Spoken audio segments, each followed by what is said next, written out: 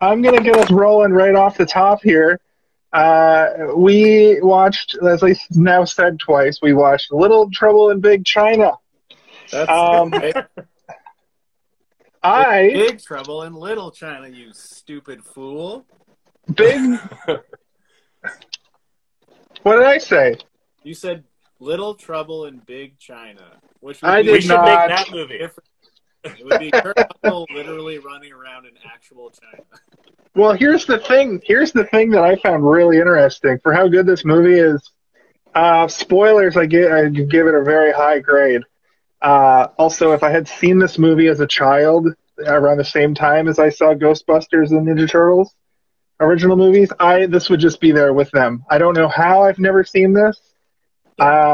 I feel like lots of my friends growing up loved it, but we never like rented it on a sleepover, and it's not that bad. Like there's some pretty good violence, and there's like one or two F bombs, but like this is a PG-13 movie. Like it's the same as Ghostbusters. It's maybe rated less. Yeah. So, You got it. that's You know what you're talking about. This is a Ghostbusters, and I'm surprised you've never seen it. I am. it's Chinese Ghostbusters, honestly. And Kurt I don't know. and Kurt I would just and call Kurt it Russell. akin to Ghostbusters. Kurt Russell is Star Lord, and we'll get into that as we talk about it. And the There's connections also a little to. bit of Raiden from Mortal Kombat. Well, I think that Raiden from Mortal Kombat is based off of a like Chinese legend that this is using as one of its ghosts. Anyway, that's all stuff we'll get into as we talk about this. That's pretty much my history. I was gonna say, I'm pretty sure the people who made Ghostbusters probably watched this movie and didn't study ancient Chinese culture. They probably saw Little China. They're like, we gotta have like a guy who's like one of those guys from Big Trouble in Little China. Mortal Kombat is what we're talking about. You said Ghostbusters, Oh, sorry. but that's all right. I knew what you meant, but that's basically it for me. Like, I don't know how I've never seen this movie, and it's now a movie I'm going to watch probably twice a year to make up for the fact that these two dudes, the Wang and Johnny or Jim, Jack, they are fucking chef's kiss as a duo. I like how over time Wang like reveals that he's got crazy fucking kung fu power. But anyway, that's my history with this movie. I'll turn it over to Kaylin. What's your history with this film? Because before I say my history, am I allowed to make myself a drink? This much? What? I don't care. Okay. So my history. I thought you were gonna drink it and be like, I feel different. I feel stronger. I feel stronger. I feel like I'm not afraid. Yeah. The guy that like expands with her. I actually haven't. I never saw this movie until I think a year ago, on Netflix when it was on there. And also, yeah, I was happily surprised and impressed with it. And a nice little what would you call it? A fantasy action? Yeah. Yeah, it's a fantasy action martial arts. Yeah. It's like a martial arts fantasy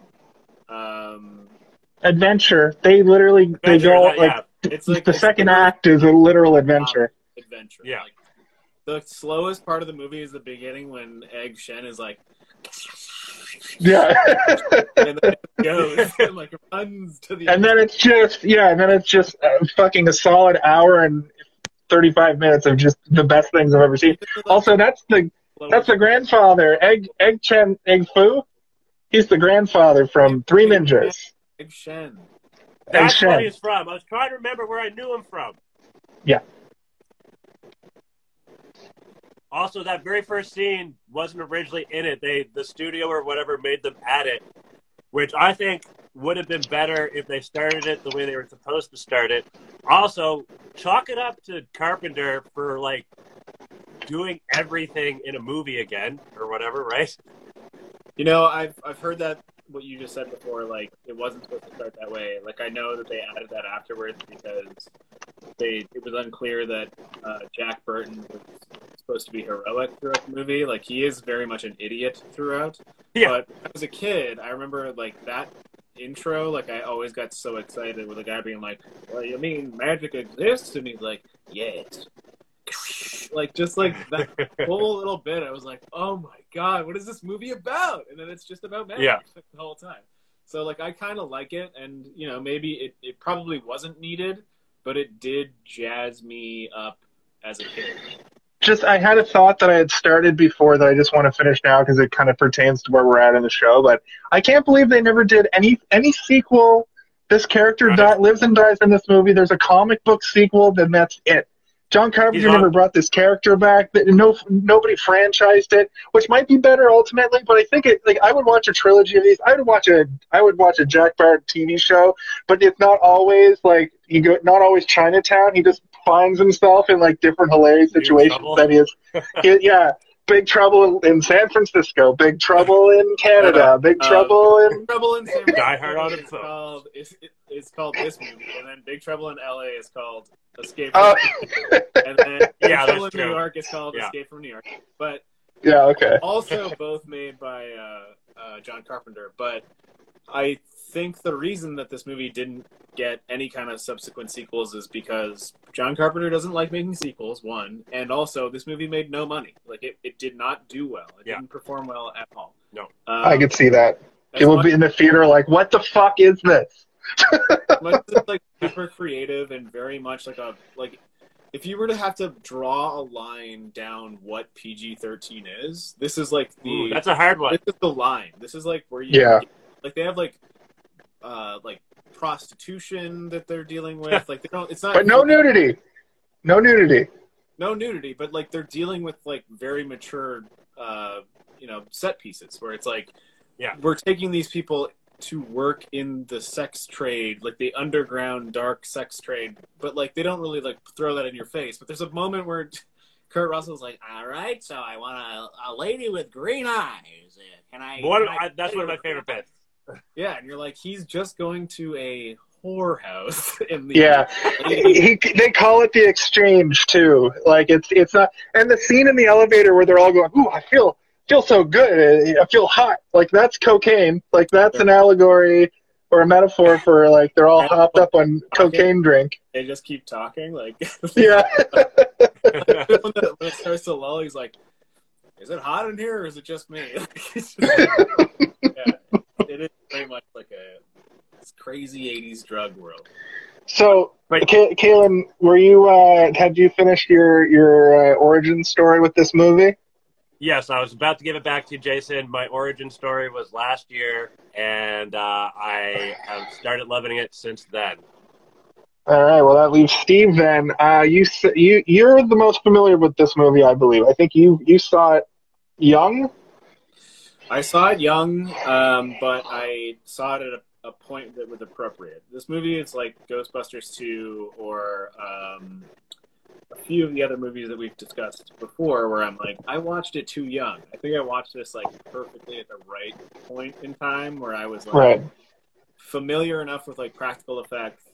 Scary stuff was still scary to me, but not too scary, and I could tell the difference between things that were supposed to be scary on screen that would terrify me and things that are like, it's spooky and it wouldn't freak me out. So I wasn't like, oh god, like everything in the movie is fine. It's like Ninja Turtles. Like Ninja Turtles, I had the same effect towards when I was a kid. Where, like, there were certain things that were scary to me.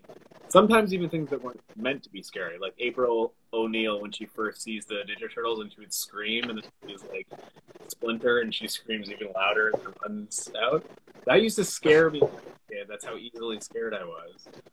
But this movie, everything was nice. And I only saw it, I think, once when I was very young, and then I didn't see it again until I was maybe like 23. And it was when I was working in a warehouse scenario, and like I heard somebody be like, well, the check's in the mail. And I was like, I know what that's from. And then I was like, oh, what is that from? And he's like, it's from Big Trouble in Little China. And I was like, I think I've seen that. And he described the whole movie to me, and I was like, I haven't seen this movie since I was a kid. And I went home and I downloaded it and I watched it, and then I watched it a whole bunch of times, and now I watch it like maybe once or twice a year because I really do love it. Like, it's a perfect example of early Kurt Russell and like what we love about him now and why we still love him, even though like, you know, it's very overblown and verbose. He's basically just doing a John Wayne impression through the entire movie. Well, that's what I was, or Clint Eastwood. He's like Dirty Harry almost. I wanted to point out something hilarious in this movie where Kim Cattrall is a terrible actor. She was awful, but but maybe she's so good that she played the ham-fisted character of Gracie Law, attorney at law, in a comedic way. I did like her reactions to things were really funny, but I found that any time that she had to like do any like acting, she was just Kim Cattrall. As opposed to Kurt Russell, who's basically just doing a caricaturized version of. But Kurt Russell is like, I feel like he gets away with it a little bit more because he's just like he's just a chin. He's just a chin. Hold on. I have to put a stop to this right away. Because you cannot say that Kim Cattrall is acting poorly in this movie and then at the same time say that Kurt Russell is doing an amazing job, because I think they're both taking what they were given and doing an amazing job. Because her like introduction at the airport, whatever, it's fine. Oh, it's or whatever. But like when she comes in pretending to be a little old Asian lady with an umbrella, and then she takes off all the layers and then does the umbrella down, and then she goes, "Don't worry. Don't panic. It's just me, Gracie Law." You're like, oh, I know what this is. This is a cartoon. I'm watching. I think it was the style. Yeah. And right. Okay. That's fair. She understands what she's doing, and she plays it the entire time. She doesn't break to that. That's a good point that you bring up about that, because a lot of people say that like The Matrix is the first time they did like a live action anime. But this almost plays like a live-action anime, and what it really reminded me of is the same kind of comedy and action as a movie like Kung Fu Hustle. I feel like this is a spiritual precursor to that kind of like comedy, overacted, like larger-than-life moments, almost like... That movie obviously has a lot more ridiculous stuff, and it's more comedy than this, even though this is pretty much straight-up comedy. But like those are two larva stage, and that's like the butterfly stage or whatever. Those are two things I kept thinking about. I can see that, because I do agree it is very cartoony and it is anime influenced. But I would say that it's like if The Matrix is like, you know, streamlined anime, like a Ninja Scroll or something, or Akira, then this is like the janky 80s like anime. Dragon Ball? Like Maya the like Bee? The original Dragon Ball, or like like Astro Boy or something. You know? The Return to Oz anime. I don't know if you guys remember that, but that was on at 6 o'clock on Saturday mornings. But there was an anime. It was done in the same animation as Maya the Bee and a couple other ones. It was Return to Oz. And it was just as fucked up as the movie. It's expanding on that universe. Right. Which why did you need to do that? 80s, probably because cocaine. Because of coke. Also, can I give a shout out to the stoner sweater that he's wearing at the beginning? I was gonna know, and he wears it at the end too, because after he wears his trademark shirt for the whole movie, he's just back in his like stoner. Hippie shirt. And his boots. What's up with those boots, man? Those boots are crazy. I was like, are they cowboy boots? No, he keeps opening. They look comfortable. It's true, they do. This movie, I feel like it had a lot of Chinese folklore, but also like, Steve, was that an Eye of the Beholder? Was that a beholder in the movie that just had a face? It wasn't a beholder, but it's very, very influenced by a beholder. And it looks like a beholder, but it's not a beholder, because a beholder has a mouth that doesn't have a giant eyeball in it, and also has... What's beholder from? It's like they turned a beholder upside down, and instead of having it have a mouth that was proper. Anyway, yeah, it looks like a beholder. And like, I like this movie a lot because it feels like it can fit into a Ghostbusters world or a Ninja Turtles world, but also it like is encapsulating its own weird world. Like you said, I'm surprised this show didn't have a RoboCop cartoon, a Rambo cartoon, a Ghostbusters cartoon, or a Ninja Turtles cartoon. This show, this movie feels like it could have its own cartoon show. Definitely, especially the way it ended, for sure. Well, it's time for Jason's Conspiracy Corner. I have a theory about this movie. So there's two bits to this theory. So the first part is that where the characters of Gracie and Jack are inserts. They're the audience inserted into this movie. And we're supposed to be them in this crazy world because they don't explain anything. Things are just happening to them, especially Jack. Things just keep happening to him. My second part of the theory is that Jack is really into Chinese folklore, and the whole thing is happening. Him telling stories over CB radio because he's a trucker. But why is he in? Why do you say he's into Chinese folklore? Because he's telling a story over CB radio about Chinese folklore. About these different gangs. About, like, his ex-wife and shit? Oh, no, at the end? I mean, the whole time. He doesn't pull in to gamble. He starts telling a story over CB radio that is he just tells the story of the film. The original podcast. Yeah. Well, I was wondering that about CB radio. I was watching something else that had a CB radio component to it recently, and I was like, do these guys just get on the radio on long rides and just tell each other? Joyride? I heard most of what you said. And I don't disagree because I think that Gracie Law and Jack Burton are meant to be audience inserts, but I think they're also meant to be there to show us that, like, you know, we look at the real world or whatever, like the world that exists around us, and we don't really see things for what they are. And like, as much as this is a exploitive movie in terms of Asian culture, it's also like, you know, like, how much do you know about Asian culture? And, like, I think that at the time of this movie, it's like, what do you think it is? And it's like, oh, it's just magic and shit, right? and electric spewing ghosts. And a 12-foot tall ghost man. Yeah, and so, like, John Carpenter, and, like, all the things that you thought were just actually real, and they were tucked away in a little corner of Chinatown in San Francisco.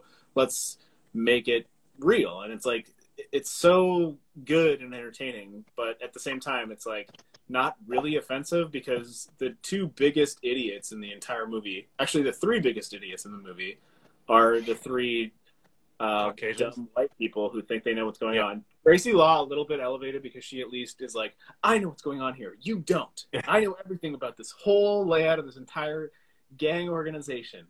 And then there's like the journalist who's like, like looking for a story, but she's just also there to be her friend or whatever, like tertiary character. And then there's Jack Burton who thinks that he is the main character of the movie, which he is not the main character. He thinks he's the main character, but he's not the main. There's literally parts where he shoots the ceiling and knocks himself out, and like he throws his knife away and runs to go get it, and then his buddy is like killing everybody and comes out and he's like, well, I'm glad we took care of this. Like, that was a big moment for me. That characterization was such a big moment for me watching this movie because I love Guardians of the Galaxy so much. And Star-Lord, and the Star-Lord specifically is Jack Burton. Right down to the first like line you get, he's like, the guy's like, "Who are you?" And he's like, "I'm Star-Lord." And the guy's like, "Who?" Oh, yeah. That's in this. That's from this movie. Also, and then in the sequel, like he clearly, Star-Lord would have loved this movie because he's from this era. He would have characterized himself like that. And then you have him being like, my dad's Hasselhoff. And then his real dad is Kurt Russell, who plays Ego in the sequel. Right? So I really, like, a lot of dots connected. And to go back to our conversation from last week. Mind-blowing to me, Jason, that you've never seen this movie. Right? I don't know how. I don't know. I'm sorry. I don't mean to be reductive to the points that you just made. They're all very poignant, and they're very true, and they've also been proven a million times. Like, this is exactly I know. why they chose. I'm late to the party. Yeah. Like, you're not making a mind-blowing point right now. That is exactly I know. That's not.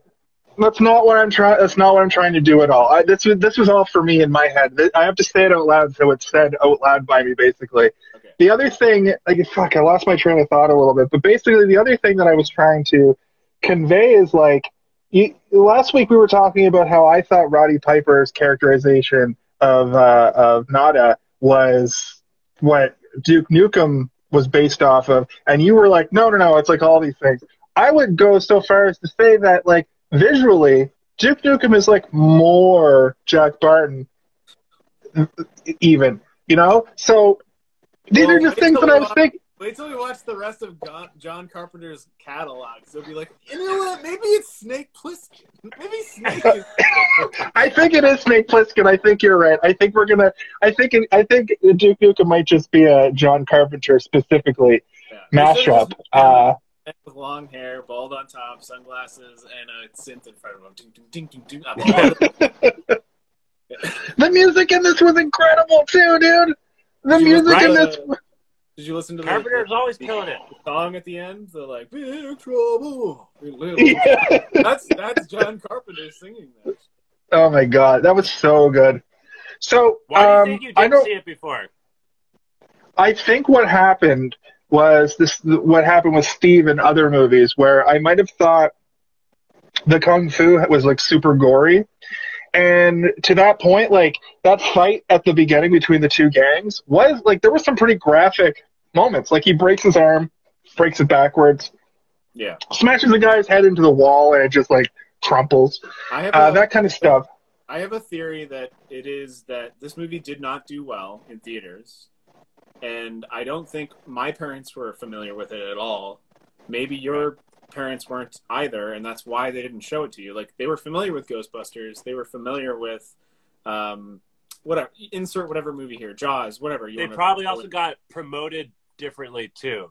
It probably didn't get promoted at all. It was probably there were probably no trailers. Yeah, and so my dad was a home movie guy. Like he would. Sorry, go ahead, Steve. Sorry, I'll save it. No, I think we're like on a slight delay where we're both like, no, you go. No, you go. No, you go. I'll go. Okay. Like I said, I think this movie was not the same thing as Ghostbusters. It was not the same thing as Jaws. It wasn't the same thing as E.T. It wasn't the same thing as all these movies that came out before we were even born. It was a movie that existed and maybe played on cable once in a while, and then maybe there was some weirdo dad who, when you went to a sleepover, they would have the VHS, and you'd watch it and be like, what is this movie? I've never seen this before. The same thing with Evil Dead for me. Like, I watched Evil Dead way, way too young and didn't see it again until I was like a hungry adult looking for weird shit to watch. And, and I've told this podcast many times that fucking RoboCop broke my brain because I watched it when I was literally like 6 years old. And that's why I couldn't handle gore until fucking 10 years ago. And my dad I texted my dad and I was like, why have you never shown me? He hasn't gone back to me, but I imagine he's going to say, he hasn't said anything yet, but I imagine what he's going to say is either I didn't know about that movie till much later, or I couldn't get my hands on it because we didn't really go to the theaters as a kid. He would he had a direct line to the guy who like had the movies, right? Like retail. So when they came out, he would just get a list and he'd be like, I want this and this and this. So I'd get these movies right when they came out, but he'd pay like $60 for them because owning a movie back in the early 90s you had to pay $60, which is crazy because you pay the retail price. I don't remember that, but yeah, now you pay $60, you get a steel case with a bunch of discs and you get director's commentaries and like 5 other versions of the movie. Jason, as much as I like your breakdown of that scenario, I think the reality is probably that your dad maybe saw it in theaters and didn't care for it based on the reality or reaction of like his friends. How did you make your phone do that? It's like his friend said it sucked, and he believed it sucked, and he never wanted to watch it again. My dad would love this shit. Like I'm gonna at Christmas or whenever I go down next time, I'm gonna bring it with me. Sure he would love this shit. My dad. I'm not saying that I love it now. I'm saying that maybe at the time, but it's true. That is the issue with most John Carpenter movies outside of the Halloween. A delayed appreciation. It's yes, yeah, yes. And like I think the Thing is the only one that like broke that barrier of like John Carpenter movies are great. Like he had to be attached to something else, like a Christine or something like that, where it's like Stephen King was attached to it for people to take interest. The reason why I think that it should hold a bigger place in my life is because I love John Carpenter, and I know that there's many people that love John Carpenter. I'm just talking grand scheme, you know. But it's because all my friends. It's all my friends. I when I was in my 20s, everybody was like, "You've never seen Big Bitch in Little China, Big Trouble in Little China. You never saw you never saw it." And I was just like, I don't know. Maybe when I was a kid, like I used to do that thing that you hear people do. Now I'm trying to make up for that by actually watching all the movies. But I'm sure I saw it when I was younger. I used to be that guy. And I made all those movies. I think I've gone through them now. I've watched over 400 movies in the last two years and 1 month. And I'm trying to just get all those movies in that I ever said that about. And this is definitely one of them. And I'm definitely saying that I cannot believe that I never saw this. But at the same time, now that Steve, like what you said, I think that's the most likely thing that happened. It just wasn't advertised properly. There were no sequels. You didn't go to the movies and see a movie poster for it because it came out a year before I was even born. So it wouldn't have been like in the zeitgeist while I was alive. So it probably just came and went. And then in like the late 90s, early 2000s, probably had a cult resurgence. That's what I assume. Yeah. Steve, quick side note. What were you drawing before this episode? Yeah, sorry. Somebody asked me, what kind of glove are you wearing, sir? And I was like, I forgot I had it on. I draw digitally, and when you draw digitally, your hand gets stuck on stuff, so you wear a glove to make it glide around easy. I was drawing... Well, I guess I can show you. I'm not going to do it. Yeah. Inside, first viewings. Check it out. It doesn't look like much, but this is what I was drawing just before we started. It's a tunnel. Looks like a cave. It is a cave, and there's going to be water coming out of it. You can see the little lines. I have like my little thumbnail in the background. Anyway.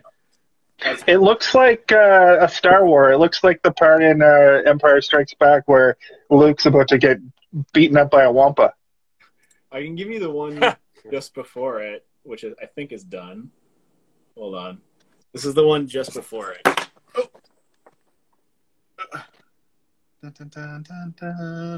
Nice. Cool. The person looking up at the moon. Cold? No, they're in like a room, and that little orb is like their friend that talks to them. It goes, "Oh my god, we need to get out of here." Anyway, sorry, this has nothing to do with the podcast. It's Big Trouble in Little China Pictures. Yeah. So I quickly. So last week, Steve, you spent the whole episode doing the plot synopsis. We talked all through it. It's not a big deal. We don't have to do this movie is going to be impossible to do a beat by beat. I know. I'm gonna give a plot synopsis. I've been thinking about it, and it's very quick. And then we can just go back to talking about whatever. All so right. Basically, what happens is Snake Plissken. Okay, I'll go fast too. Snake Plissken, aka Jack Barton, is a man of the road. He's Tim Burton. Burton, not Barton. Tim Burton. He's a man of the road. He's a cowboy. He drives a steel truck, and he rides it from town to town. And he gets embroiled in a situation where he goes to gamble against his buddy Wang, and he beats his buddy Wang, and his buddy Wang is like double or nothing, and then he beats him again. No. He says nothing or double. Okay, whatever. He does. Pedantic. That's awesome. It made me laugh every time he said it. Nothing or double. I'm like, that ain't pedantic. Right. Anyway, what ends up happening is while they're going to, Jack's like, I want my money now. And Wang's like, we've been friends for years. And he's like, no. I want my money now. Let's go get it from the restaurant you own because you own a restaurant and I drive a truck. Yeah, I don't have any, I'm not pulling any cargo right now. I got nothing. I got $1,000. Give me my money. So anyway, $1,048 to be exact. Right. The subtitles was actually wrong on that too. He said 1,048. It said 1,248. Anyway, so when they're going to get the money, they end up. Do they go to the airport right away, or do they see the fight first? He has to go pick up the girl. Yeah. Right, they go to see the girl. That's where they see the Death Gang. Those glasses? Those glasses were tight as fuck. They were like white, almost like Yeezy glasses, but just like one slit. Those were very anime bad guy glasses where they had absolutely definitely a giant plastic thing that like over accentuates the way that their eyes look, kind of thing. It's like it was good, very cool. So Wang's going to pick up his girlfriend, who he's saved up all this money to bring over from China. Meanwhile, there's this other girl there who Jack is like, "Yo, what's her deal?" And Wang's like, "That's a lawyer." And he's like, "How do you know that?" Yeah. And then anyway, then a gang comes through and grabs the Wang's girlfriend. And then 1 minute for a second. The soundtrack starting from the when they grab him, the music goes for like ever after that. Like until they're all the way into the alley, like with the big fight, that music goes the entire time. Anyway, go ahead. So so essentially they're like, "What the fuck, you took my girlfriend," and they pursue them back to Chinatown. And when they get to Chinatown, they're driving through an alleyway and they see these two gangs fight. And then it's like, at this point I'm like, oh, it's just going to be kind of like Rumble in the Bronx. It's going to be like, on the cover, I know there's a literal magician on the cover of the movie, but I'm still at this point, like, there's no real, like, there's magic, but there's some guys who do an electric trick at the end of the movie. Nope. Guess what happens? 3 crazy electric mages come down and just disrupt the whole scene. The two gangs that are fighting, they just start fucking it up. I don't know what the point. The one guy with like the saw blades on his hands, I don't really know. He's going to usually walk up to a guy and just like do that to his face with the saw blades spinning. Well, he can move his arms around, and he basically just has razor blades, like saw blades on his arms. Fair enough. So they bounce. What ends up happening is the truck gets stolen by the gang. I am skipping stuff here for the sake of time. Lots, yeah. This movie has too many points. You can't. There's no way to go through it like this. Yeah. Essentially, what happens here in this middle second act is the truck gets stolen, and then they go try to find it. And it turns out that they get embroiled in this next plot that is these mages. This main mage has his mage cronies, and the mage cronies are trying to collect a woman with jade eyes. And the only way that this one mage, who's an old 2,000-year-old dude who has got a corporeal form, it's like who's an old man, but he's trapped in this like tomb of like underground sort of place where he can't leave unless he goes non-corporeal and turns into the 7-foot ghost man. He needs to marry and get the blood of the jade dragon-eyed Chinese lady. But now 2 green-eyed ladies have fallen into his lap, so he's like, "I'm gonna marry both of them." And then Jack's like, "Fuck much now." Fuck that! Almost the whole movie at this point. Yep, I did. We're gonna talk about all that stuff. We're gonna go back and talk about it. Then they go in. They try to rescue them. Doesn't work. They leave. They go back. Finally, they get the gang, the yellow guys, the yellow gang. They have yellow on their gear. Not racist. They go. Nobody. I didn't need to say that. I didn't need to say that. They go back down. They rescue the ladies. The grandfather from Three Ninjas, Egg. His name is Egg. He gives them a special serum that allows them to fight these guys properly. Then he's like, "We got to have them get halfway married so he can get her blood on him, so he can become corporeal, and so I can kill him." He kills him. Meanwhile, there's all these monsters down there. There's monsters. There's like a snake fish thing that comes out of the wall. There's like a melted Harry and the Henderson monster who looks like a Sasquatch kind of thing. He looks like Predator and Sasquatch had a baby. And like I said before, a beholder, but he's just all eyes and not enough tendrils. What's Beholder from? What's that from? From Dungeons and Dragons. Yeah, it's a Dungeons and Dragons villain, which is very powerful and scary because they can see all possible realities and know what you're going to do when you're going to do it, and they basically know you. Damn, how the fuck do you beat that? Oh, it's right. You don't think about what you're going to do. Exactly. Yeah, you got to Stay Puft Marshmallow Man that shit. Oh! So anyway. Stop breaking the camera.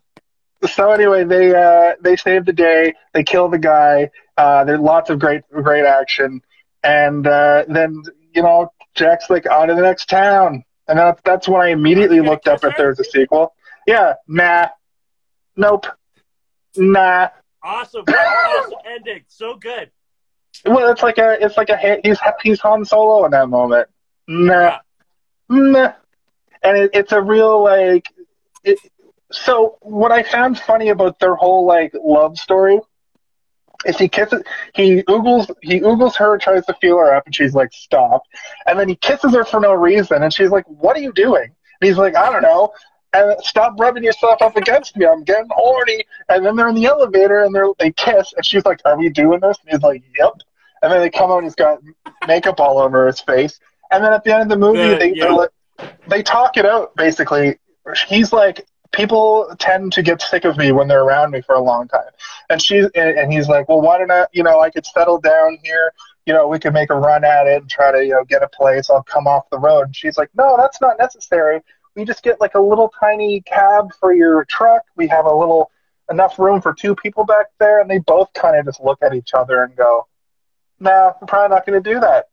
Which opens it up for a sequel, and then as he's driving away, he's about to tell the story on the CB radio. That's where I came up with the theory that this was all happening while he was driving. But then they cut to the back. I like that. And the Sasquatch predator monster is somehow crawls out from, like, very creature feature. He crawls out from underneath the truck, I guess. And then credits, and then the great song by John Carpenter, which is just about what the things we've witnessed, which all great 80s movies have. Lethal Weapon had one. It's a Lethal Weapon. So that is basically the plot of the movie.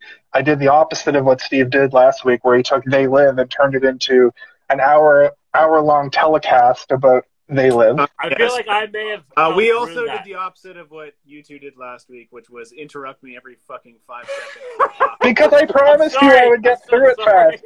And Steve, to your point, all that stuff in the middle, we can just talk about how great it was and bring it up. This is basically, I skipped all this stuff where the old man tells this whole plot to Kim Cattrall. She's like, what are you talking about? But I think the plot segment should be just 2 things from each act, and we'll get through her.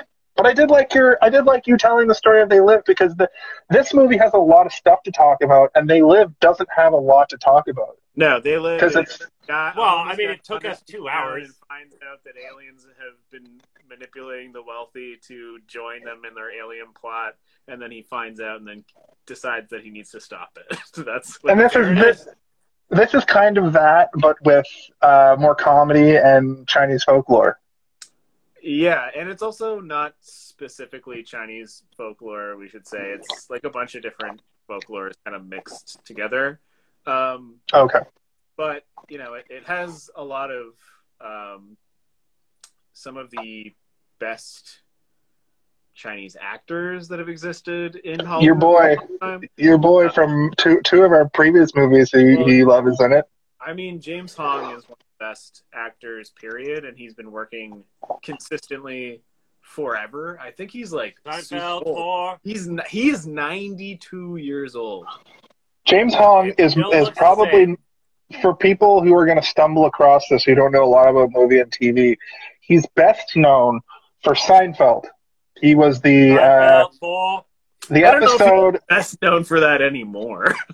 Well, okay. Well, I stopped progressing mentally in 1999.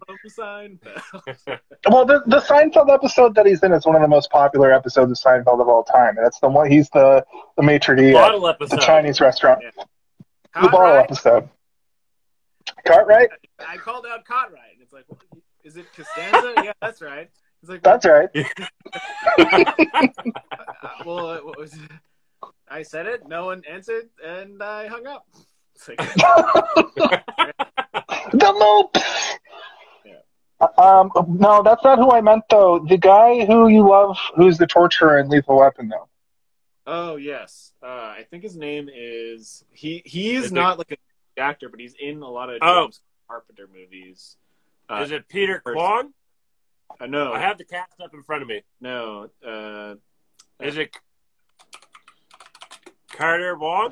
Is it Jeff Amata? Jeff O'Mara sounds right, but I don't think it is. Hold on. His name is Endo. That's the name of his character in Lethal Weapon. His real name is...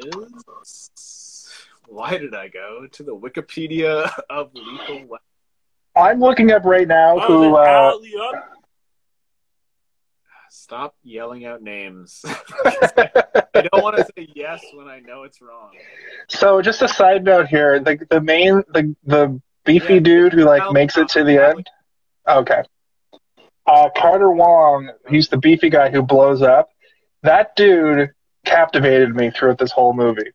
He had superpowers. He does allude to him exploding earlier in the movie where he starts to get big. But I'm looking at his picture at IMDb here, and he's jacked. He looks like a professional wrestler. And I really want to know if he was a professional wrestler because of how jacked he is. I mean, I would probably say that in the casting of this movie, they were not necessarily looking for people that were capable of acting, especially in that role. But even though you could tell that he does not speak English as his first language based on just the limited amount of English dialogue that he gives, he is, like you said, Jason, a very compelling character. And I think that's why John Carpenter decided to make him sort of like a highlight. Because the other two characters, clearly, I think one of them doesn't speak any English or any words at all. The guy with the hair. The guy with the hair speaks the most. Yo, $3,000. What? That wig was $3,000. Oh, crazy! I believe it. What wig? The wig he was wearing? Yeah. Well, I did some research on the movie, and Peter Kwong, the one who played Rain of the three, his wig was $3,000. It was a good wig. It was a very good wig. Good wig. I believe that was his real hair. The big guy, the one that we're talking about right now, Thunder. He was the most compelling. He had the best death, and he also had the most charisma. Even though his one sort of main dialogue is, I can't remember what he says, but it's very janky and not great. And he's like, and then you come get them, or something at the end, and then the door closes and he throws a cigar, and you're like, and it reminded me of that moment in The Simpsons where he's 32 takes and that was the best one. It was what was that? He's yelling. All he does in this movie pretty much is yell, and if you can be a captivating yeller, that says something. The one other speaking line at the beginning when at the beginning, but when they first get into the warehouse and the rest of the people are coming just after they interrogate Wang and Jack Burton and James Hong. David Lopan is like, your friends are here, who are they? This pisses me off more than anything. I can ever think yourself about it. And he rolls away or whatever. And then they're like, we need to see our friends. And then they're like, can we get a tour of the warehouse? No. And then he's like, I could help you. And they turn around and he's just like, ha ha ha ha ha ha ha. And he just has a cigar, laughing. It's like a cartoon movie. It's so good. But also, it has a lot of those old kung fu movie tropes, like the sword fight between Wang and the hair guy. Yes. That goes on for most of the third, at the first half of the third act when that big skirmish is happening. They're doing the jump move that, a lot of people mostly know Crouching Tiger, Hidden Dragon. That was the westernized take. It is an Asian movie, but it is it was the most mainstream one. Came out near the end of the 90s or the early 2000s, I think 1998 or 99. And that kind of fighting is exactly what I remember from those kinds of movies. Obviously, yeah, for sure, I agree. At this point, I've seen other stuff, but them jumping, that's also very anime. Just getting ready and then taking shots at each other is a very animated. I said before about Kung Fu Hustle, where Kung Fu Hustle's shots are very deliberate and they shoot them in a way that they can easily manipulate them afterwards to make them look more cartoony, which ends up being a benefit for the film, right? And like this movie is very cartoony. Like the scene where Thunder inflates at the end is like it's like a cartoon. Like he looks like a cartoon with steam coming out of his nose and everything. It's an anime. Yeah, and a good one too. Like it's not like we've all been exposed to horrible adaptations of anime in live action, and this movie was not an adaptation of an anime. This was like John Carpenter making his own live action anime, which is like beautiful. It's beautiful. I don't think Akira had even come out yet. I think Akira is 1985, isn't it? Yeah, that sounds about right. Steam come out of people's nose since 1926. This one's 86 though, right? No, it's 84. Big Trouble is 80. According to Google, it's 86. Oh, I had it backwards. Okay, I was 1 when it came out, not -1. I got confused. Okay, Akira, but still, Akira came out in 1988. The other movie that I was thinking about a lot while watching this, Kung Fu Hustle and Shaolin Soccer. Now, if you've never seen Shaolin Soccer, is hilarious. It's so fucking funny and good. I think they both have the same lead actor, and they're basically the same comedy kung fu movies, comedy martial arts. But if you like Big Trouble in Little China, those two movies, definitely go check them out. They're a little bit different. They skew more towards like 70s kung fu, but man, yeah. So the Milkshake Boy here says that Kung Fu Hustle is the pinnacle of cinema. And the Milkshake Boy is our viewer of the week. He's saying that. Tell him what he's won, Johnny! You want the ability to watch the rest of this show and watch it on demand whenever you want. Here at, hey, did you see this one on Instagram? No, I agree, though. I think that Kung Fu Hustle is actually a extremely good representation of how somebody can take what we would consider animation, the style of animation, and put it into reality and make it not uncomfortable to watch. There are so many. I think a really good example is like Michael Jordan stretching his arm at the end of Space Jam. It looks creepy and weird. Or any other example of like somebody being manipulated, and their skin gets all rubbery. It's strange. I think The Mask is a good example of how it works. Like they it works. The Mask was, Jim Carrey's a rubber-faced man. Yeah. Jim Carrey's a rubber-faced man, though. And like he somehow is a cartoon character that has been incarnated into real life. I think you saw the same TikTok because was it about the One Piece casting? How are they going to do the main character from One Piece's stretch arm? And then they showed pictures from the original Space Jam. Maybe, yes. I don't know. But if I did, I agree with everything they said because they ruined One Note. I hate Death Note. I hated Death Note. I hated it. What I'm saying, the live action. This is an example. Kung Fu Hustle is a very good example. This is also a good example of how you can take certain things within animation, translate it to real life, and not have it come off as I'm going to use the word unnatural, but obviously it looks unnatural, but it looks good, and it looks not like roll on the floor laughing or run out of the room creepy. Like you're just it was well executed. That seemed good for what was happening in this moment, which is like, again, I'll go back to Lopan when he's like, he looks like a weird Muppet, and all of a sudden his head glows and his hands glow, and you're like, whoa! And for a second you thought it was the real old man, and then you realize it's a puppet when he starts to glow. Yeah. The practical effects in this movie, top to bottom, were all what I love about 80s creature movies. Yeah. And what I love about 80s... That Wookiee sucks. That, weird, like the guy who... The dog one? Yeah, the dog man. He sucks. That guy sucks. It looks like they took the Harry and the Henderson and melted him. Monster. Like, his jaw is like it's not... Okay, fair enough.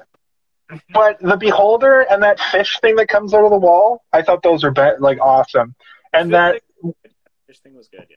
And they only show it. The Beholder looked great, and when he started to glow, I had a moment where I was like, how the fuck did they do this effect? And to talk about the special effects in this movie a little bit more, they weren't so overdone. They used a lot of very subtle things where, for instance, when the mages come and attack the brothel and the ceiling's blown out and they show shots of like above, they only show like a little bit of green. You know, they don't overdo it. They don't like try to do a whole sky.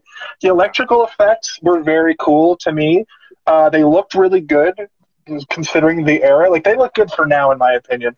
But the sound effect, the Foley artist... Lightning was like the first effect they That's made. True. in history. They're like, yeah. But the Foley art for the electricity, the sound of the electricity was especially compelling to me because it sounded weirdly like a bunch of springs bouncing, which to make that sound effect, instead of it going just having like a sort of nondescript sound represent the electricity sound, I thought that was really really clever. And I just, how did I never see this movie? What do you think they did? I think they took a bunch of springs and like bounced them off. You know the springs. Wait, are you speculating on how they made sound effects right now? Yeah, it's very realistic that they could have taken the springs from what are the things you jump on? Trampoline. A trampoline. They sound like when you take like 3 or 4 of those springs and just go like shake them. That's what that sound effect sounded like to me. This has been Jason's Theory Corner. This has been Jason's Foley secret. Can I say, I feel like they missed an opportunity to really hit a home run by saying the movie title in a very obnoxious way. Like, I feel like it would have added to this movie if they actually said the movie title. Well, this is Big Trouble in Little China. Yeah, it would have been a news broadcaster that said it. Apparently, folks, there's big trouble in Little China. There's a man in a pickup, or an 18-wheeler. He's driving through the town, and he almost hit a bus. That's true. He almost hit that bus. So we've talked about this movie now for an hour, but of course, this podcast now ends when it ends. But since we didn't talk about it for an hour, the plot for an hour, I'm gonna let us go. I'm the host with the most. I can boast the most roast. I'm gonna let us go for probably another half hour here. So I'll save the last 15 minutes for our final thoughts. But in the next little bit, is there anything that you guys feel like we left out and would like to talk about? Kaylin, you don't have to put your hand up. Can I give a shout out to secret doors that are obviously secret doors? Hell yeah. There's a lot. Brothel, There's a lot in this movie, yeah. Like, you can just tell it's indented or whatever. Like, it's not a secret at all.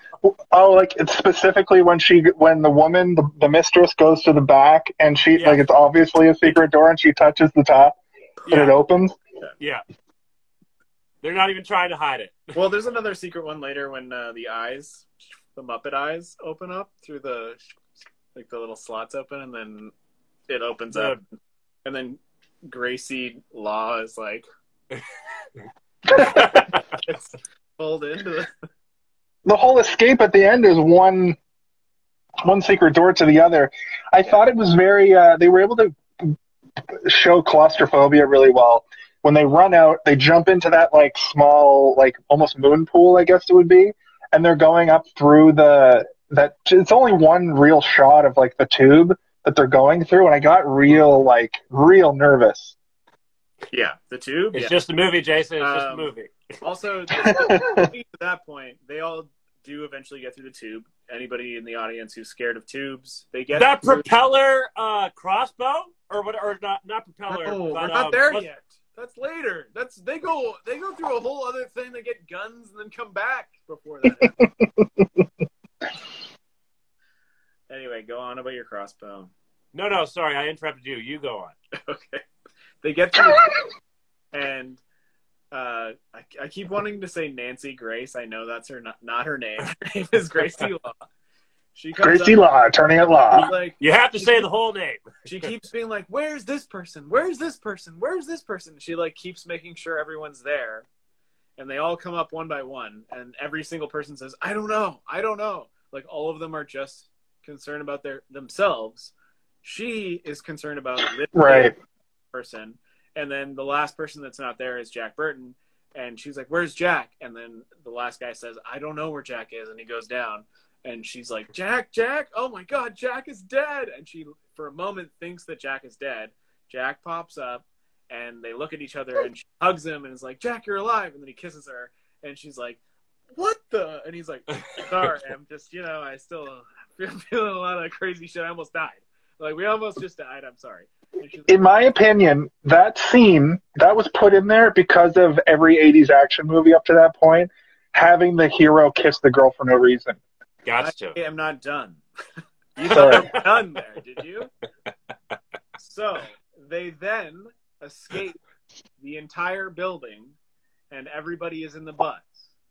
And everybody is like, is everyone here? Is everybody here? And then Jack is like, where is Gracie?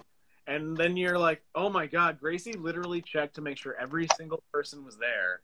Yeah. Not a single person checked to make sure that Gracie was there. That is disrespectful and also misogynistic. A plot point of this movie that dig deeper upon.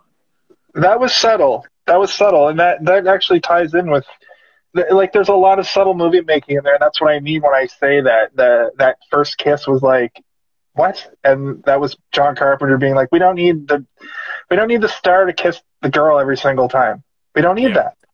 Yeah. It doesn't make sense in a lot of movies, let alone the movies where it flat out doesn't make sense. Here's the other thing is that the second kiss that they have only stands to, one, strengthen the end of the movie, which I think you guys already talked about. When I was pissing, I could hear you guys talking about it. Yeah. And to make him have the sort of like disenfranchisement or like unknown discomfort of having something on your face that you don't realize is there. And the entire last fight, he has like smeared lipstick on his face that he doesn't realize is there. And he doesn't know. No one ever tells him, but he has like... Well, she wipes it off his face, and she wipes it and she's like, go get him. Yeah, but he still has it there. He still got it on his mouth. And it's on his teeth and everything. Like, when he's talking, it's like on his teeth. And it's like... That's so good. Unbecoming, and he kills the bad guy before he kills any of the bad guy's henchmen as well, which is great. He kills the boss, and then he has to kill the boss's henchmen on the way out. There was that other weird subverted moment where, to speak to his like bumblingness, where the samurai guy is coming at him, and he's got the sword up, and he pulls the knife out and pokes him with the knife, or the knife comes out of the bottom of his boot. I think he's like stuck with this dude. He's pinned to the ground, and there's all this shit happening around him. I think we see 4 or 5 of those dudes like jump at each other with the swords, and he's just like, "Oh man, what do I do? I'm stuck here. This dude's on top of me. He's dead. What do I do?" I thought that was great, and I didn't think about it until you mentioned it after, Steve, that he bumbles through this whole movie. He doesn't really have. It's his whole thing. Yeah, It's a shtick. Literally, the beginning of that fight, he like tries to shoot a round into the air to like ceiling just falls off in the head. Everybody else is fighting, and he gets up and he's like, "Well, I guess the fight has started." So, I've gone through all my notes. I didn't take a lot of notes for this because I knew that it would be easy to talk about organically. So, is there anything else you guys wanted to mention before we kind of wrap her up here? I got one. Okay, good. Okay. I'm pretty sure it's at the airport when one of the like thug guys pulls out a butterfly knife or whatever, and they do the whole like butterfly thing, and then he's so like caught off and like confused, like what? Like I don't know why, but I just loved that. Okay, what happens is the guy pulls out a butterfly knife and flutters it in his face, and he opens it. And then he opens a baton, like a collapsible baton, and then has both of them. And then Jack Burton says, where did you get that? He's like, and he's trying to like not get stabbed and beaten to death. Yeah. Good, yeah. It's a good part. Yeah. Also, when I think it's after the alley fight and Jack and Wang escape or whatever, and then they go out to another alley or something, and Wang splashes puddle water on Jack's face or some shit like that. Yeah. Because he looked at Lopan when Lopan was like, ah! Like when his like eyes and mouth were glowing, and he was like, somebody looking at me with glowing eyes, then his mouth glowed. And then he just puts puddle water in his eye to wash it out. Yeah, that is extremely good. Yeah, like those little tiny moments are the thing that make the weird stuff seem somehow real, I guess. Like when you run over a giant man and then he comes out and screams at you with light out of his eyes, and then around the corner and somebody's like, here, use this puddle water in your face. And you're like, okay, let's keep going. There was at that point in the movie, I'm going, there's already these like electric dudes show up, like the three guys, and I was like, what is this movie? And then as soon as I saw him barrel into the Lopan, I was like, oh, is this going to be a thing where like they accidentally kill like a mystic guy and then a bunch of stuff starts happening? But no, he goes under and just pops up on the other side. There's also a great scene where when they're like running away, they run back through where the fight had happened, and the three mages were just like mowing the guys down. And I thought that was such a cool little scene that that stuff was still happening. Where in most movies, like a thing happens and a thing happens and a thing happens. You never have a war movie where like two guys escape from the war situation they're in, and then they run back around through the scene. You know, it's the first time you see Jack Burton actually like understand what's going on, because like every time up to that moment, he's just being like, come on, Wang. What do you mean, Wang? Wang, what the hell's going on? And then he says, like, what about those guys in the yellow turbans? They were winning. What happened there? And then the other people are like, the three storms. And he's like, what? And, like, that was him running by. And, like, he had just seen all these people, like, winning a crazy street brawl that broke out during a funeral procession. Yeah.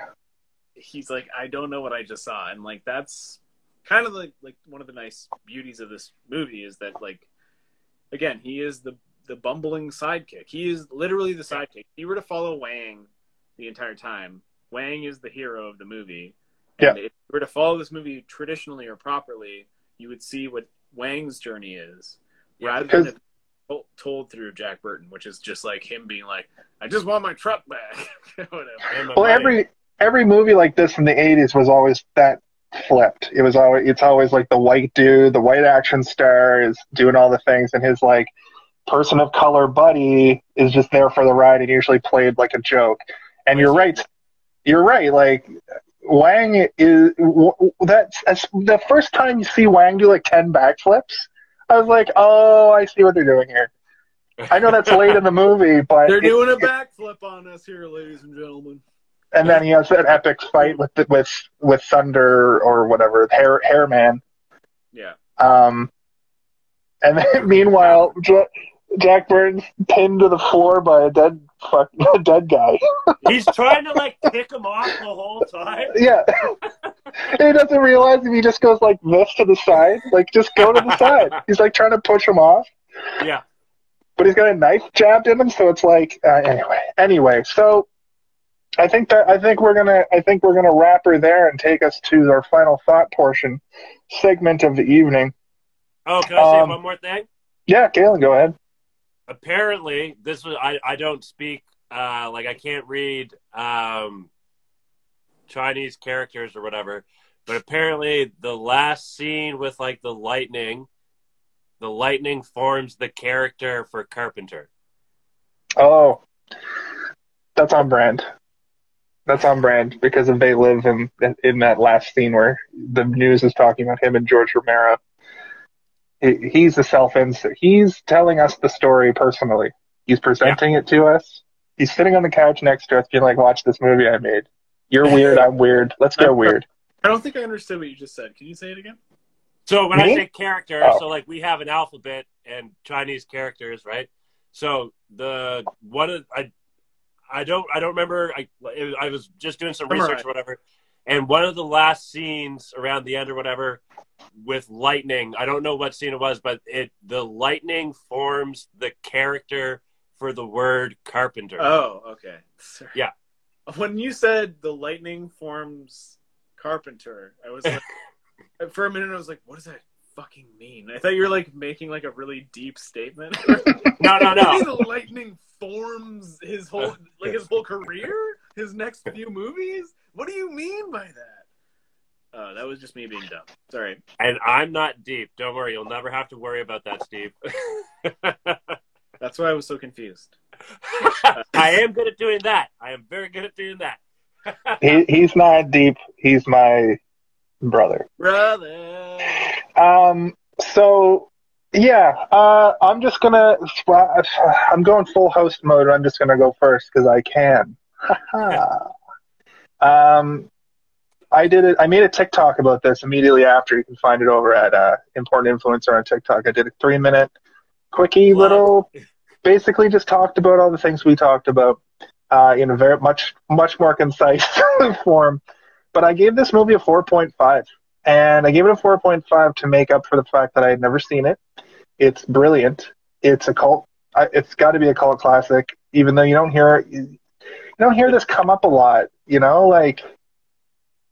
But I also feel like I do hear it come up a lot, which is I'm having a weird issue with that, where I feel like people talked about it all the time. I don't want to cut off your final thoughts, but like the rights to remake this movie are owned by Dwayne "The Rock" Johnson, and he wanted to make a remake of this movie for a long time.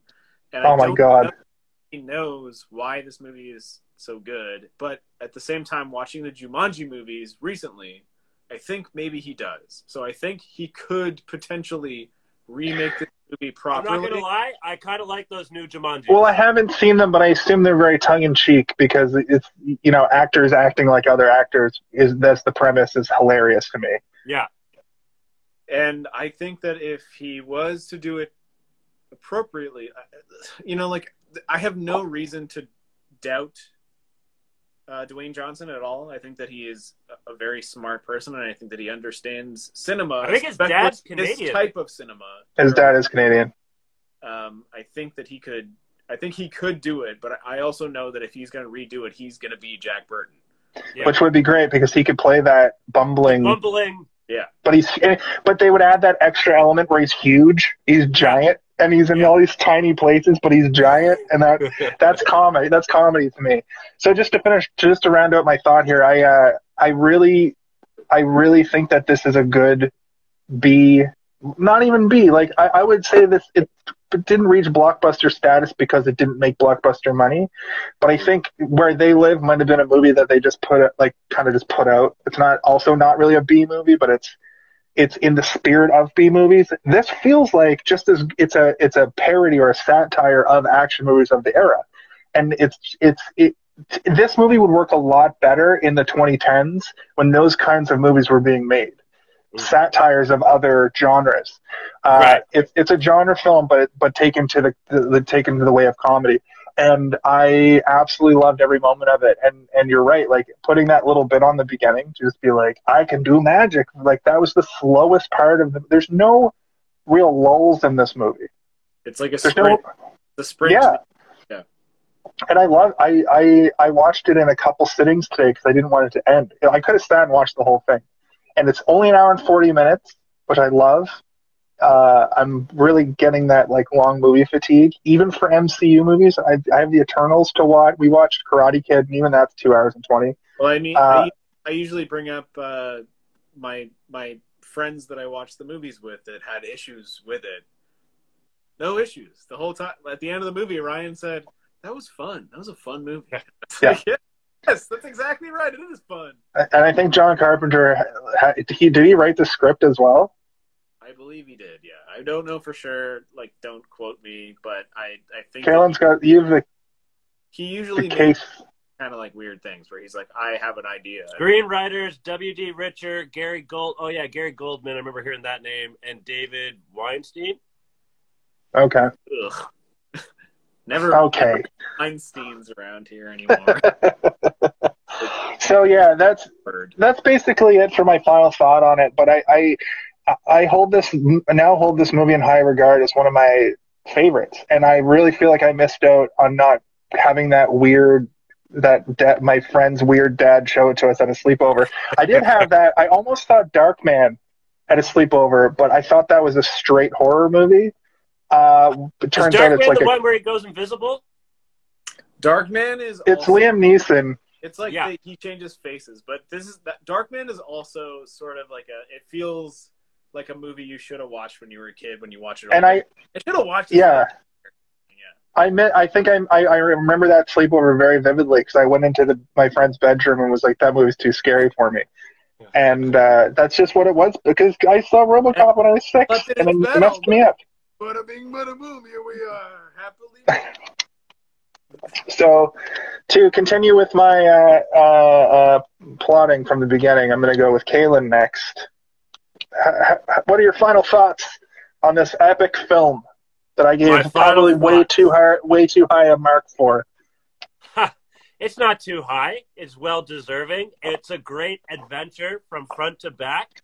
All the characters, nailed their what they brought to what was required and then some. I definitely enjoyed and we kind of said something about it earlier. I really want to see someone make a movie about it's starring the sidekick, but they're, you know what I mean? But it's not actually starring them kind of thing. Like, I would love to see a modern version of that. I did enjoy watching, who, going in or whatever, the audience probably expects Jack to be, the hero kind of guy, but he's just this bumbling guy fucking around, like, a truck driver kind of thing, right? And it was true to character, I think is like the best part of it. I don't want to rate things by numbers anymore. I want to say that's a me thing. That's totally. I started that over 2 years ago now, and I've kind of shot myself in the foot with that rating system. But I'm going to stick to it because it's out of 5, but really it's out of 10. So you pick whatever you want to do. Don't give it a rating. I don't fucking care. Oh, look at that in the background. We're right on time. What is that, Willow? Credits. No, it's Romancing the Stone, which I am going to watch because it looks like a decent movie. It's fine. It's fine. Fine movie. Kurt Russell I give this an enjoyable sitting back on the couch, smoking a fatty Bobatti with some munchies, and smile from ear to ear. Go check it out. Well.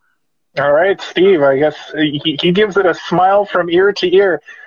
Just before we get to your final thought, there's one thing we didn't bring up, which was a great, to our point that this is sort of like a satire parody of these kinds of movies. Egg literally is like, do you want this giant, Dirty Harry gun? He's like, no, I'm good. I'm good. I thought I think that was the moment where I was like, oh, I see what they're doing here. Sorry, I just wanted to throw that in because I forgot to mention it from earlier. But yeah, go ahead, Steve. Oh yeah, Jason, I have this for you here. Don't worry, it'll make you feel like Dirty Harry. Take it. Yeah. I'm good. I got a knife. You want it? Oh, okay. I'll give it to my friend over here. Yeah. No, I agree. That is the reason that makes this movie great. Is even the characters within the movies are making assumptions about each other, and they don't fully get to a point where they confront each other about it. But there's the point where Jack Burton walks in the room and he's like, "You speak English?" And the guy's like, "Who is this guy?" It's just an Asian man who speaks perfect English, and instead of just speaking to him, he says, "Do you speak English?" It's like, who the fuck is this guy? And like the Dirty Harry moment is like the reverse of that, but like, you know, it's not as impactful, but it is. I assume there were people in the audience who's like, yeah, take the Dirty Harry gun. What are you doing? No, this automatic machine gun, this like handheld machine gun that's been doing me well throughout the movie. I have always liked this movie since I was a kid. Didn't even realize that I liked it as a kid. Was reintroduced to it because I worked in a warehouse for like a small period of my life. I was it shipping or receiving? What? Shipping or receiving? Is that what you just said? Yeah, I'm curious as well. Both. That's what warehouses do. That's import, he makes a good point. Warehouse that only ships. I mean exporting. Usually receive as well. Sorry. I didn't work at Willy Wonka's chocolate factory where we only ship. So I worked there for a long while, and then I was put on a night shift. And then, like, when you're on a night shift, there's like not a lot to do. Like, you do your work, and then you're like, I have 4.5 more hours to pretend like I'm doing work. So I guess I'll just talk to these people. Did you make a bed out of anything? I made a bed out of everything I could. And that's how I learned about Big Trouble in Little China and how I always knew about it but didn't really think about it as an adult. And not all these guys, 2 guys in particular would like say like, watch out for the Pork Chop Express, and like, like go by like a forklift. And I was like, I know what the Pork Chop Express is, but I'm too scared to ask. Using my forklift and shit. And they reintroduced it to me like in the lunchroom, and I was like, I gotta go back and rewatch it, and I did, and I was like, this is such a good movie in every way. This is like a Star Wars almost. Like it's like so well paced. Everything about it is like, here's what you're gonna deal with. Here's what you need to know, and then they keep throwing random shit at you that seems like it could expand off into another universe, but like you know exactly what the threat is, and it's perfect. It's a perfect little kid film, and by that I mean like not a tiny kid who's gonna be scared of the guy blowing up, or Lo Pan being like, ah! Who's like glowing and shit, but like a 13-year-old can watch that movie and be like, this is the greatest movie I've ever seen in my life. Yeah. And like that's what this movie is designed to be. It's not made for anybody but that sort of like kid who just wants to see cool imagery. It's no scarier than Ghostbusters and Ninja Turtles. That's what blows my mind about the fact I've never seen it. This is on brand for me in spades. Yeah. I also think that it's well written and it's well paced and it's very well edited and the music is very good. So like there's all these other things piling on top of it being just very great in terms of, I know you said, you know, Kim Cattrall's performance wasn't up to snuff for you, but like I think that she is like, she knows exactly what the dialogue is meant to represent and she knows exactly what she's doing. And like, though she may at times seem like she's on like a stage performance where she's like, well, this, and then, or, and like, she like turns her head to the side of the screen and goes, oh, and you're like, yeah, but you know, it's good. It's talking about it. I've kind of come back around on it, to be honest with you, because I don't like, I mean, Kurt Russell's doing the same thing. Like he's coming in, well, remember when he comes in with the phone? He's like, we work for the telephone company. And he's just like waving a phone around. Like that's. Well, I'm trying to get my truck back. Like, that's not what you do when you work for a phone company. You come in and say, by the way, your phone's dead. Yeah, I heard there's a phone in the basement that needs another phone. Like it's good. It's a very good movie. It's John Carpenter doing his wacky stuff, which is like usually the best of John Carpenter. Like The Thing is, I know we're not going to talk about The Thing on the show, and like I wish we were, but at the same time it's over discussed and we want to talk about the other ones. But like best movie for sure. But this I would say is like his second best movie. For like 100%, this is his second best movie. It's so good. This movie influenced so many people in ways that they probably don't even realize. I was watching this movie and realized that a lot of my like D&D shit that I do, I was like, oh my god, this is just David Lopan I've created. I was thinking about your D&D, and I was like, has he ever? I wonder if he's done like a, like a Chinese Asian folklore, like they go into this place and it's like suddenly like everything is very like. I haven't, but I've done an old man in a wheelchair who is like astral projecting himself as a young. Like I've done that before, where he's like, "This is what I want to look like, but this is what I actually look like." Well, I another thing I thought about too is in Final Fantasy 14, the MMO that I play, they did a whole expansion where they go to the Far East, and suddenly everything, even though it's a game from Japan, everything's suddenly all super super Asian, and I was like, yeah. Just put like hilariously bad white people into these situations, and just go full on, go full on. As like weird as it is to talk about, because we are three white men. Yeah. To me, at least, I don't know. I'm not Asian. I cannot talk to the racism that this movie might push forward, but I have always felt, or not always, but like since I understood being an ally in terms of like racism, like it's like I never thought this movie was overly racist in terms of the sense that like white people are overpowering the movie, because I wanted to bring that up. Yeah, I think Carpenter was conscious there's a about world that exists that you understand, and the white people are too dumb to understand it, and they're almost like too blind to really realize that it's there. And even though it's like magical and stuff, that's like us. That's how we look at everything. Here's another magical thing. Here's another example of something I saw recently that I always thought was fine. I watched the first Karate Kid recently, and while me and Madison, my wife, were watching the movie, we were looking at. Daniel-san was an asshole the whole time. No, he's a dickhead, but we were. That's a different conversation. But as far as Mr. Miyagi, I was like, this is kind of handled with respect, considering it's this movie is 1984. That's why I got confused. This movie's he's handled with respect, but articles we were reading online were like the Asian community at the time was kind of like, oh, he's a mystical Asian guy. That's racism.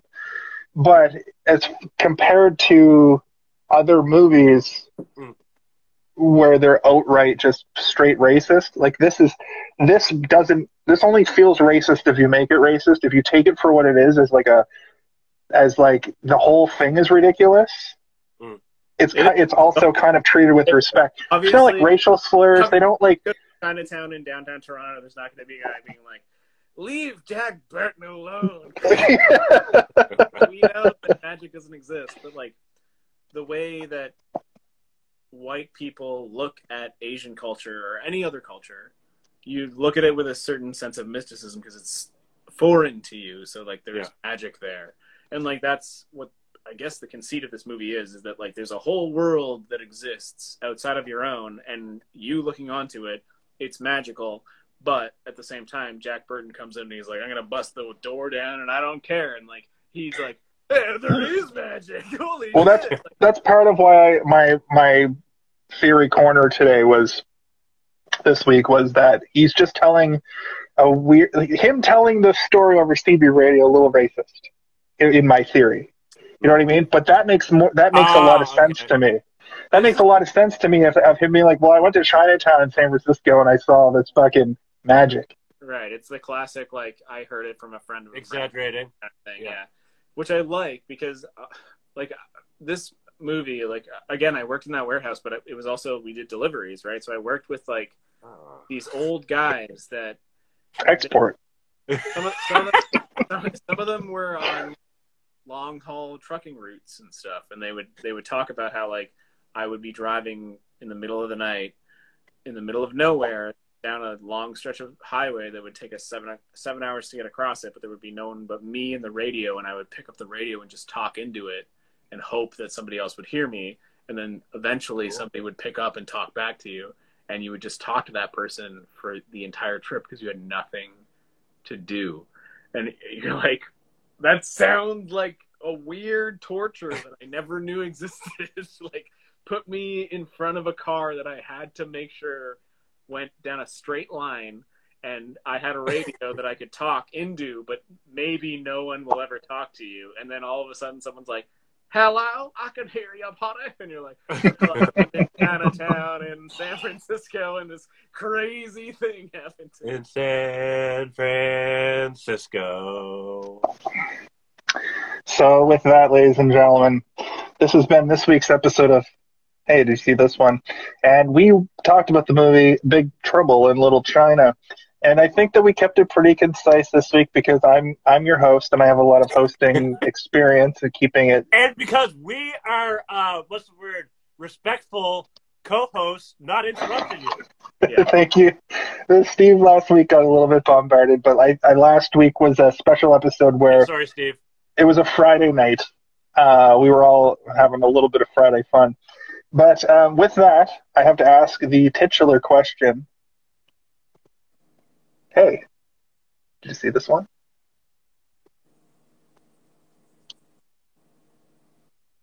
Hey, did you see this one?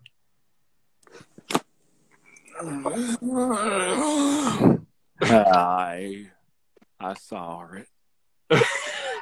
For Steve and Kaylin, as always, I'm Jason. For Jason and Steve, I'm Kellen. For Jason, for Kaylin, for me, Steven. I saw it all. And we'll see you next week when we escape from LA. No. Escape from New York. We're gonna make a print. I'm pretty sure we're gonna go in someone's darkness. mouth. Oh, we're doing the darkness. Yeah. Okay. Well, we'll see you next week when we do the darkness. The Prince of Darkness. Well, we'll see you next week when we do the Prince of Darkness. Thanks for joining, Zach Rosenart.